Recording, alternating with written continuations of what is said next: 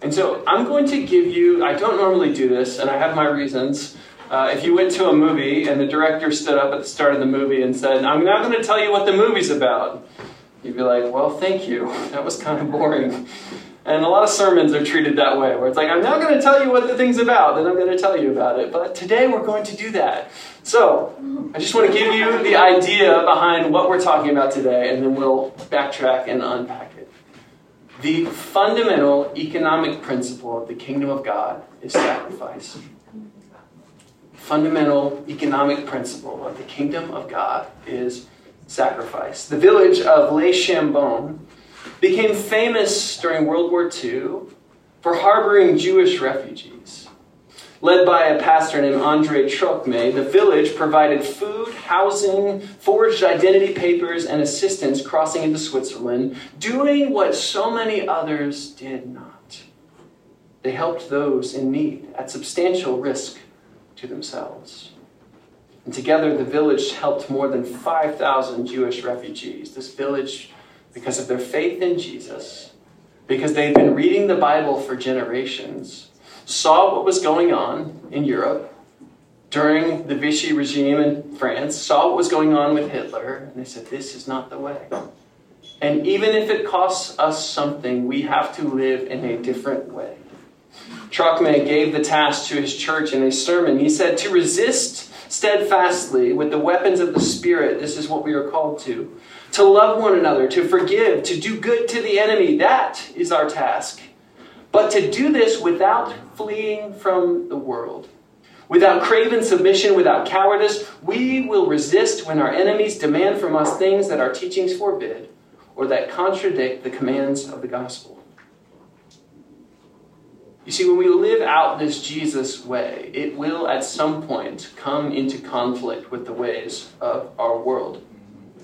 Sacrifice is the fundamental economic principle of the kingdom of God. Now, there are many parallels. Sacrifice is actually something in our culture. It's not a visual that we use very often. It's not an imagery, but the idea is something that we value very highly.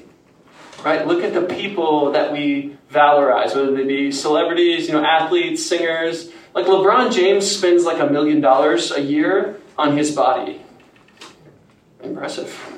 Right? And, I'm a LeBron fan, and me and him are about the same age, so I sort of track my athletic arc with LeBron's, which is totally reasonable, minus all the God-given gifts that he has. But if you look at any story of somebody succeeding greatly or achieving something, often the story that is told is a story of sacrifice.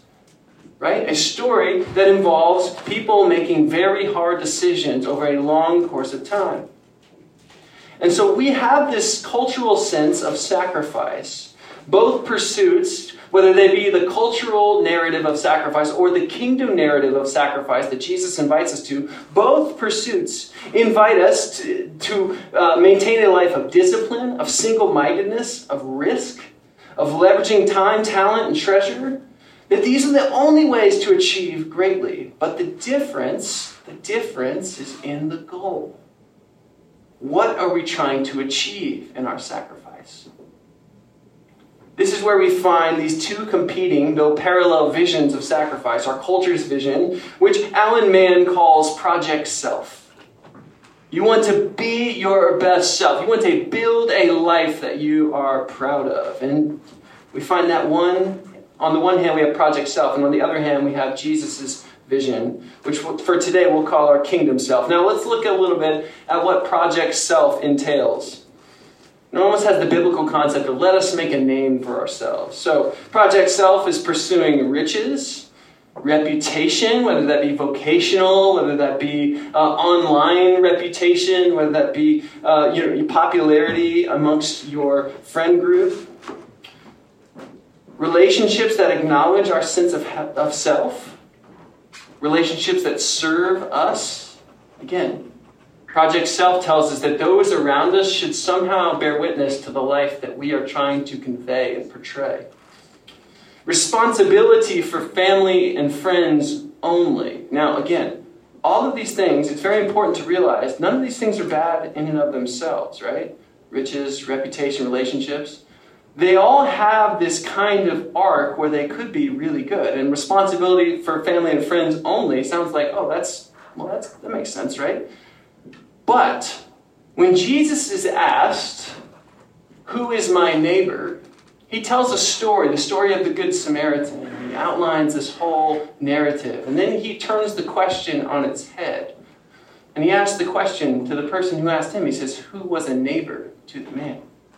And so what the kingdom of God is trying to do is not just simply allow us to be responsible for those who are obviously in our sphere of influence, our family and our friends, but it's trying to expand our vision, trying to help us see that we are responsible for a bigger sphere than we would have immediately realized. And so the kingdom self is trying to pull us out of that. We have recreation for the flesh. Again, we'll see that the kingdom self has a view and a vision of receiving rest, true restorative rest.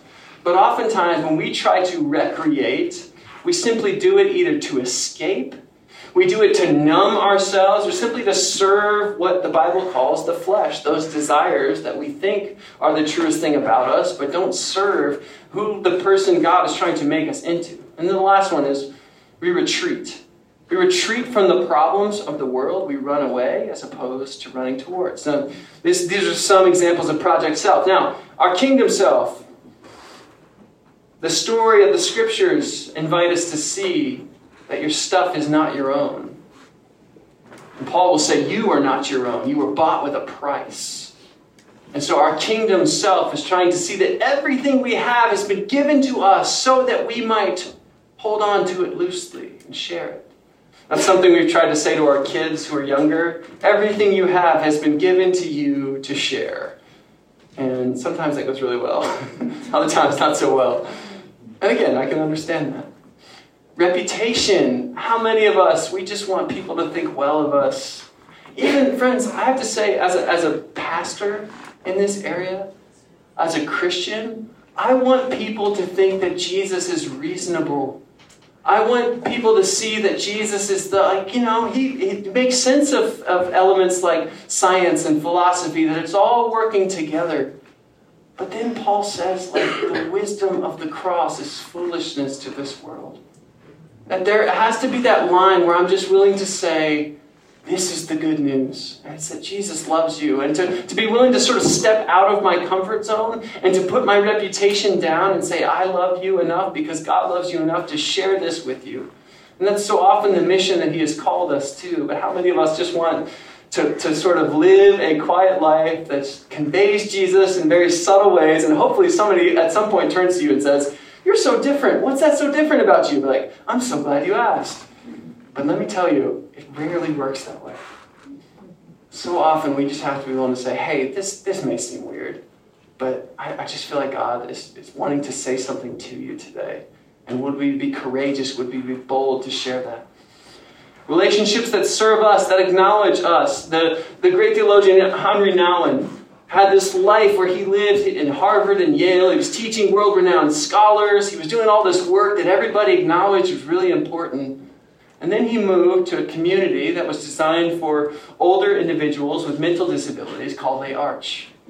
And he described the struggle moving from this world where everybody saw how brilliant he was and everybody acknowledged his gifting to this world, that nobody cared.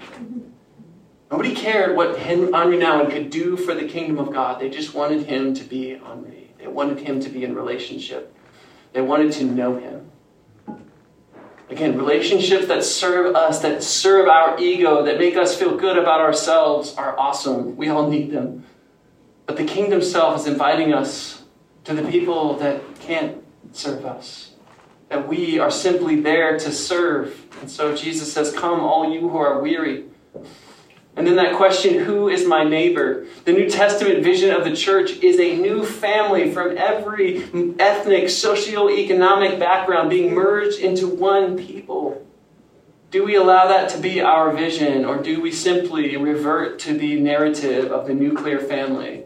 Am I just responsible for my wife and my children and those immediate closest friends? Or is God inviting me to a larger sphere of responsibility? And the last thing, when our default is to retreat, to move away. And there's so much brokenness in the world, right? And now we have these devices that just constantly tell us how broken the world is. And I'm not sure if the pace has accelerated or if we just know more. I actually don't know. But what I do know is that my temptation sometimes when I'm overwhelmed by the brokenness in the world is to simply back off and that I can't take this. And I think there's some wisdom in there. Again, with all this stuff, there's a line. But also, when that impulse to retreat becomes my default mode all the time, Jesus is saying, listen, you come and you follow me, you're going to be right on that edge, right between what Leslie Newbegin calls the reign of God, where the usurped dominion of the devil exists. That's where Jesus is. Jesus goes out to the broken, to the places that aren't nice and neat. And so we run to the brokenness when we receive the kingdom self that Jesus has for us. And all of this is done in our response to God and Jesus' call to participate with him in his mission. And I just wanted, as a way of reminder, Rene Padilla has a great definition of what it means to live on mission with him. And I think we have that slide, Andrew, although, yes, excellent. All right. Integral mission. This is why we start to put down our project self and pick up the grace and the gift of kingdom self. Integral mission understands that its goal is not to become large numerically, nor to be rich materially, nor powerful politically. Its purpose is to incarnate the values of the kingdom of God and to witness to the love and justice revealed in Jesus Christ by the power of the Spirit for the transformation of human life in all of its dimensions.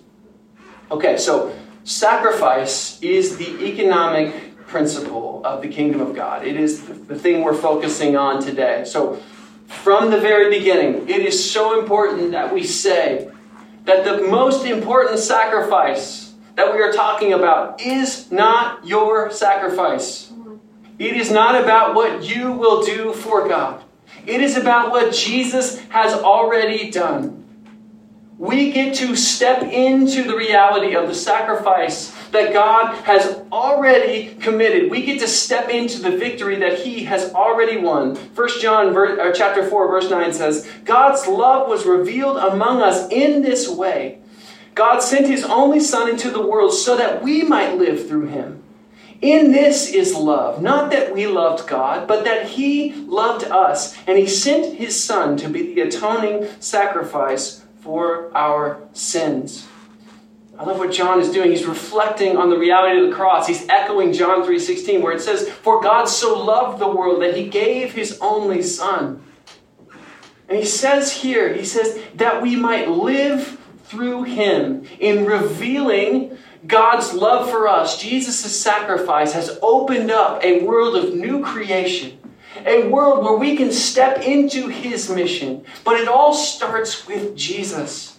It is not about our sacrifice. And that is so important for us to come back to again and again. It's why each week that we gather here, we come back to a table.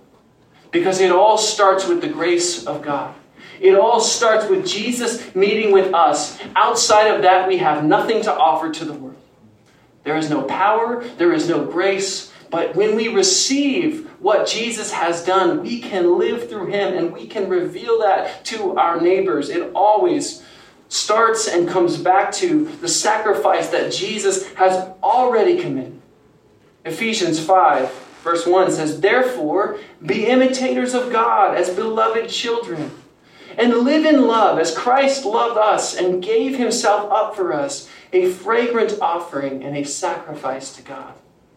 We are trying to put the steps of our lives in line with what Jesus has already done. And we try in the power of his Holy Spirit. We don't just have to try in our own strength. God has given us his very presence. God has given us that which will create peace and joy and wisdom and discernment to be able to see what God is doing in the world. And so we try to get in step with that Spirit.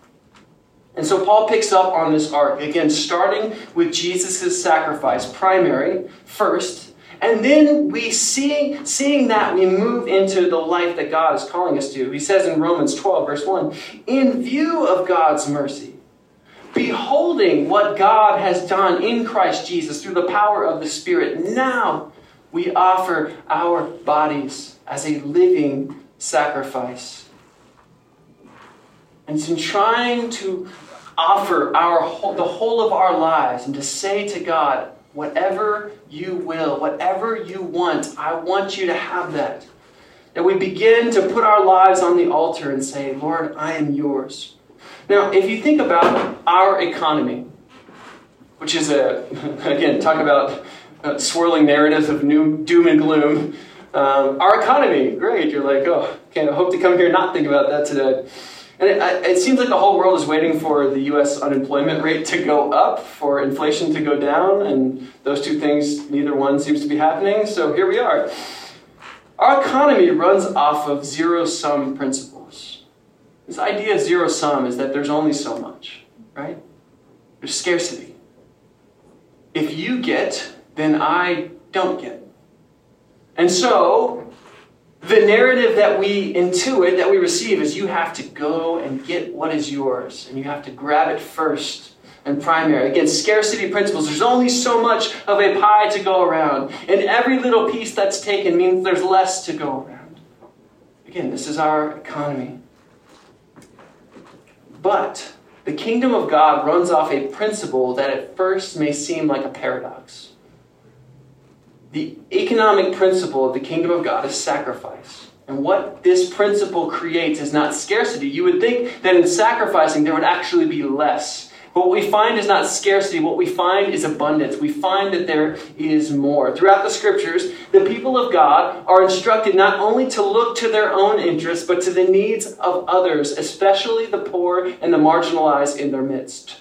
Deuteronomy instructs the people when they have their own farms, as God is bringing them into this good land, a land flowing with milk and honey. He says, when you settle in that land and when you harvest your crops, don't take all of it.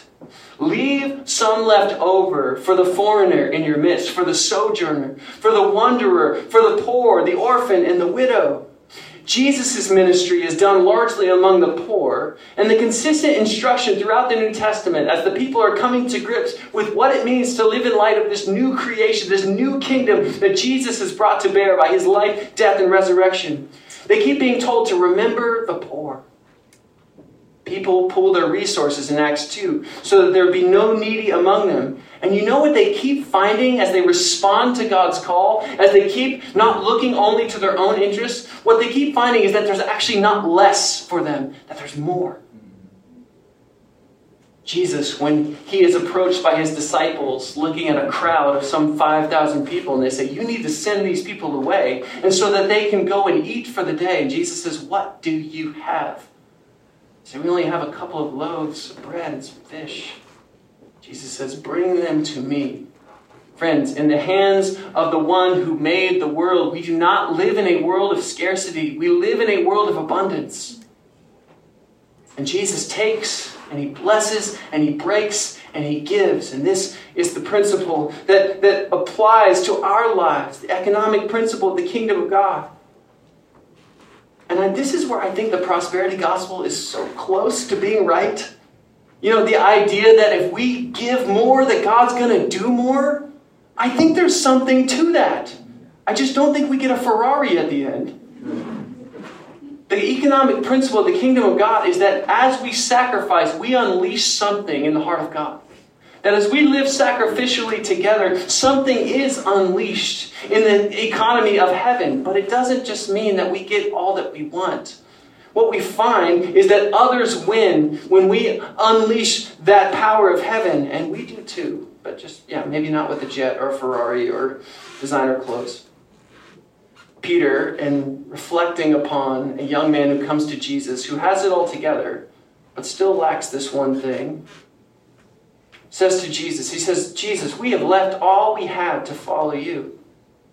And he's perplexed, he's concerned that there won't be enough. And Jesus says to him, he says, no one who has left home or wife or brothers or sisters or parents or children for the sake of the kingdom of God will fail to receive many times as much in this age and in the age to come, eternal life. So sacrifice is the economic principle of the kingdom of God, and frankly, it's about trust. And the question really becomes, are we going to trust God in all of his goodness, or are we going to trust ourselves? To build a life for ourselves, to build a project out of ourselves that somehow provides not only sustenance and care, but meaning and joy and rest and purpose. I mean, it's a lot of work. It's exhausting. And so, as we think about mission, as we think about participating with God, I just want to invite you to 4 things that we sacrifice. First of all, we sacrifice our preferences, our comfort. Again, we've already talked about reputation. We sacrifice our preferences and worship styles to be here together. And let me just say, friends, for many of you here today, you've already done that. Thank you.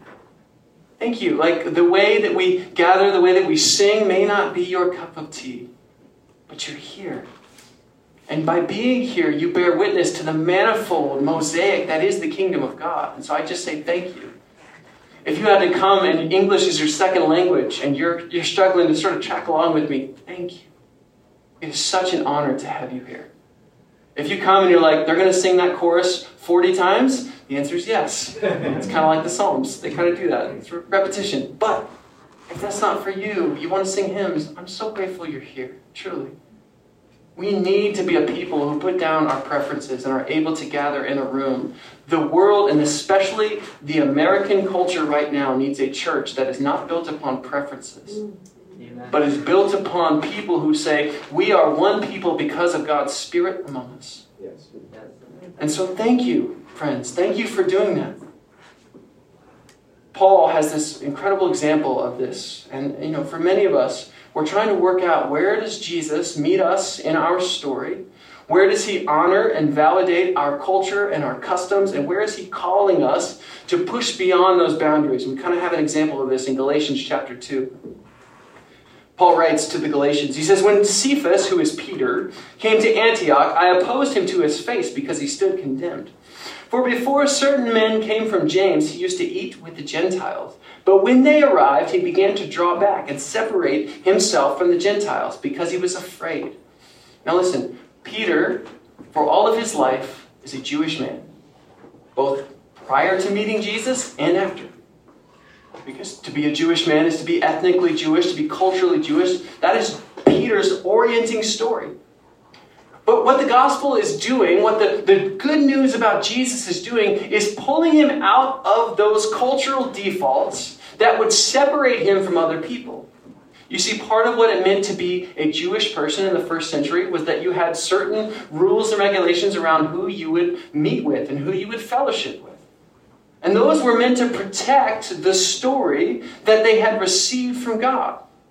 And so Paul is saying, listen, it's beautiful that you are a Jewish man. You keep that going. But there's this one piece of that is not conducive with the story as you have received it. And Paul says, I opposed him to his face because he was undermining the gospel. And so those parts of our culture we bring to bear, as Revelation says, that are gifts to the nations. We bring those. We let God honor them and bless them. But there's parts of our culture that separate us from people. Whether those be preferential, whether those be stories that we have received about some imaginary other people. And Paul is saying you have to lay down your preferences, your customs in this area because it is actually undermining the truth of the gospel. And this is not easy, right, friends? Like, I know for many of you, coming into a space, you have to sort of put on some level of mask. You have to say, okay, what does it mean for me to be me in this space? And so we put down preference. And that's all of us. The next thing that I think we're called to sacrifice is our time, our talent, and treasure. Did you know that Jesus' ministry was largely funded by a group of women, wealthy women? Have you heard that story? Luke 8. Soon afterwards, he went on through cities and villages, proclaiming and bringing the good news of the kingdom of God. The 12 were with him, as well as some women who had been cured of evil spirits and infirmities, Mary called Magdalene, from whom 7 demons had gone out, and Joanna, the wife of Herod's steward, Chuza, and Susanna, and many others who provided for them out of their resources. That's pretty amazing. Jesus is like, I'll take that Herod money. Bring it over here. We'll do something with it, right? But friends, the great stories throughout the history of the church that have been told about people living sacrificially have always involved a group of people pooling their resources and saying, no matter what it takes, we will leverage all that we have to make sure that the kingdom of God comes near in this way. The Clapham sect in 18th century Britain saw the horrors of the slave trade. And largely, these were wealthy, wealthy people. And they just said, whatever William Wilberforce and his friends, Hannah More, they said, whatever we have to do, whatever we have to pay, whatever it costs to end the horror of the slave trade, we are going to leverage our time, our talent, and our treasure. And these were largely people that were wealthy. They had inherited wealth. They had position. They had status. They were in the House of Lords, the House of Commons, in the British Parliament. And they were using what they had in order to bring the kingdom of God near, to challenge structures and powers and principalities. But friends, the question that God is asking all of us when it comes to our time and talent and treasure is not how much do you have. It's simply what do you have? What's in your hand? When God goes to Moses and he says, you're going to go to Egypt and you're going to lead my people out of Egypt. You know what he doesn't ask him? He doesn't say, how much money do you have? How much power do you have? He says, what's in your hand? And Moses looks in his hand and he says, well, I have a stick. God's like, I can do a lot with that. I can do a lot with some wood in redeeming the world. We leverage that which God has given us. We do that collectively. We do that together. And so sometimes we just simply need to take an inventory. God, what have you given me? What have you put in my hands? And how am I seeing it as to be used on behalf of your kingdom? All right, we sacrifice privilege. Paul says in 1 Corinthians chapter 10, verse 23, I have the right to do anything, you say, but not everything is beneficial. I have the right to do anything, but not everything is constructive. No one should seek their own good, but the good of others. Now Paul's going to even double down on this in Philippians chapter 2. Look what he says here. In your relationships with one another, have the same mindset as Christ Jesus, who being in very nature God, did not consider equality with God as something to be used to his own advantage. Rather, he made himself nothing by taking the very nature of a servant, being made in human likeness, and being found in appearance as a man, he humbled himself by becoming obedient to death, even death on a cross. Paul goes full on. He says, you want to know who the most privileged person who ever lived was? It was Jesus, who was made in the image of God, who was actually fully God. And through the principle of kenosis, through this idea of emptying himself, he took on the appearance of a man, fully God and fully man. He emptied himself completely of privilege. And then he says to us, your mindset in your relationships with one another should be the same. And friends, I think that privilege, especially in sort of 2022 America, has become a bigger part of our cultural lexicon, right?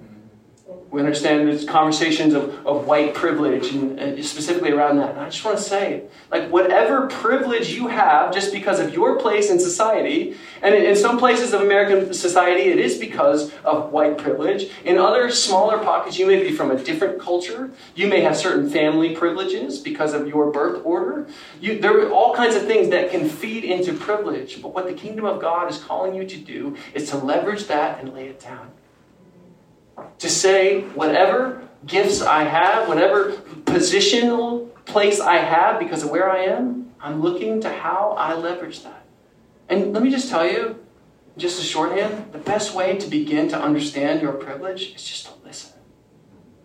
Is to listen. And if we're going to be a people where people are laying down their preferences, where people are laying down their customs, they're pulling their time, talent, treasure, a great place to start listening about where privilege might be impacting your life is right here. And that is one of the great failures of the church over the last several years, is the inability for people that sit next to each other in worship, that sing to the same God, to actually listen to one another. And especially over the last several years when our black brothers and sisters have been saying, this is happening. And people are like, well, is it happening? And it's like, listen. Why can't we just listen? Can we start there? And then can we unpack that from there?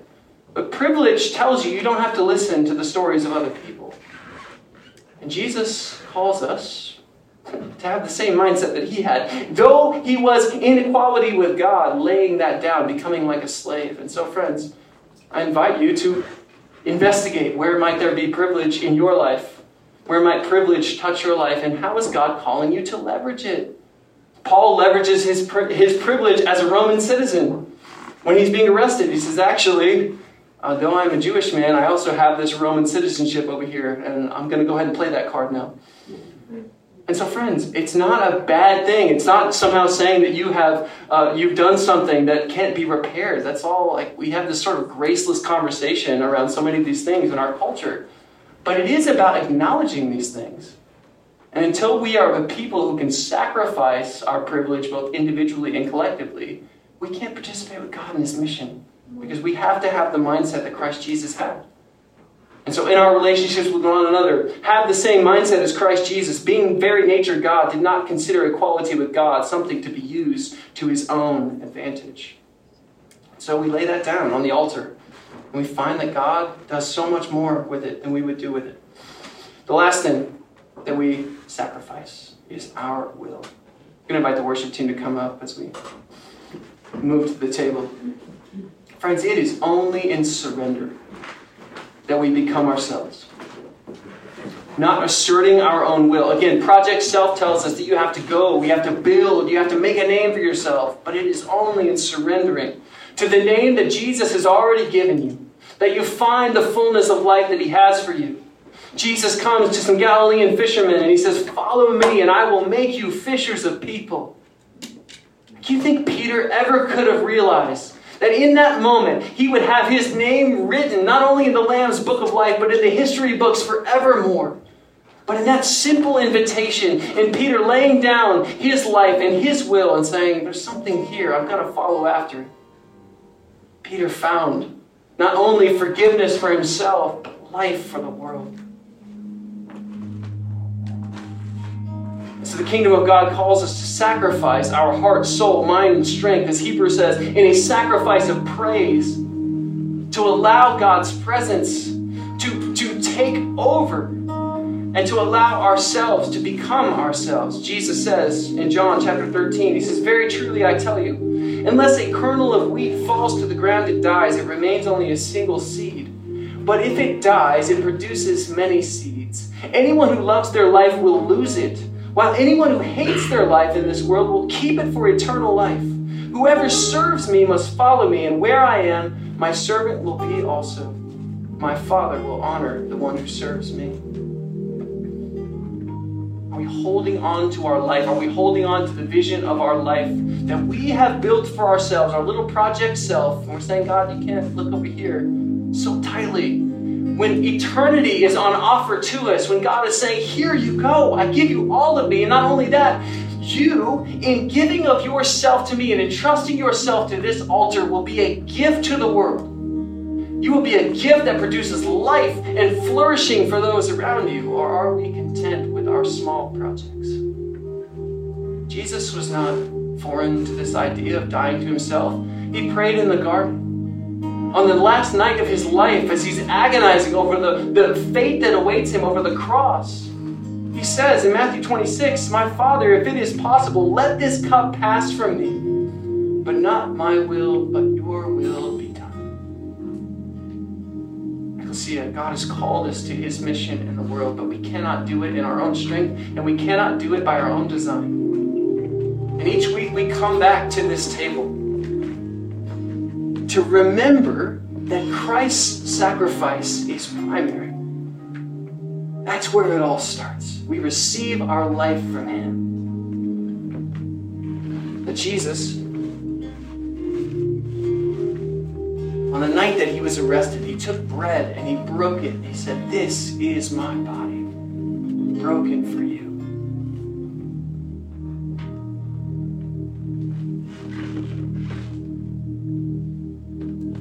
Cup, he blessed it.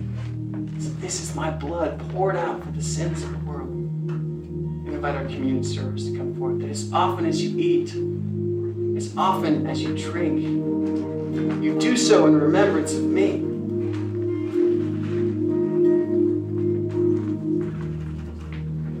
As we come to this table, we behold Jesus' sacrifice, and we make that a part of our story. And so, as we come to the table, I just want to simply offer you a couple of ways of reflection. First of all, the Holy Spirit is kind.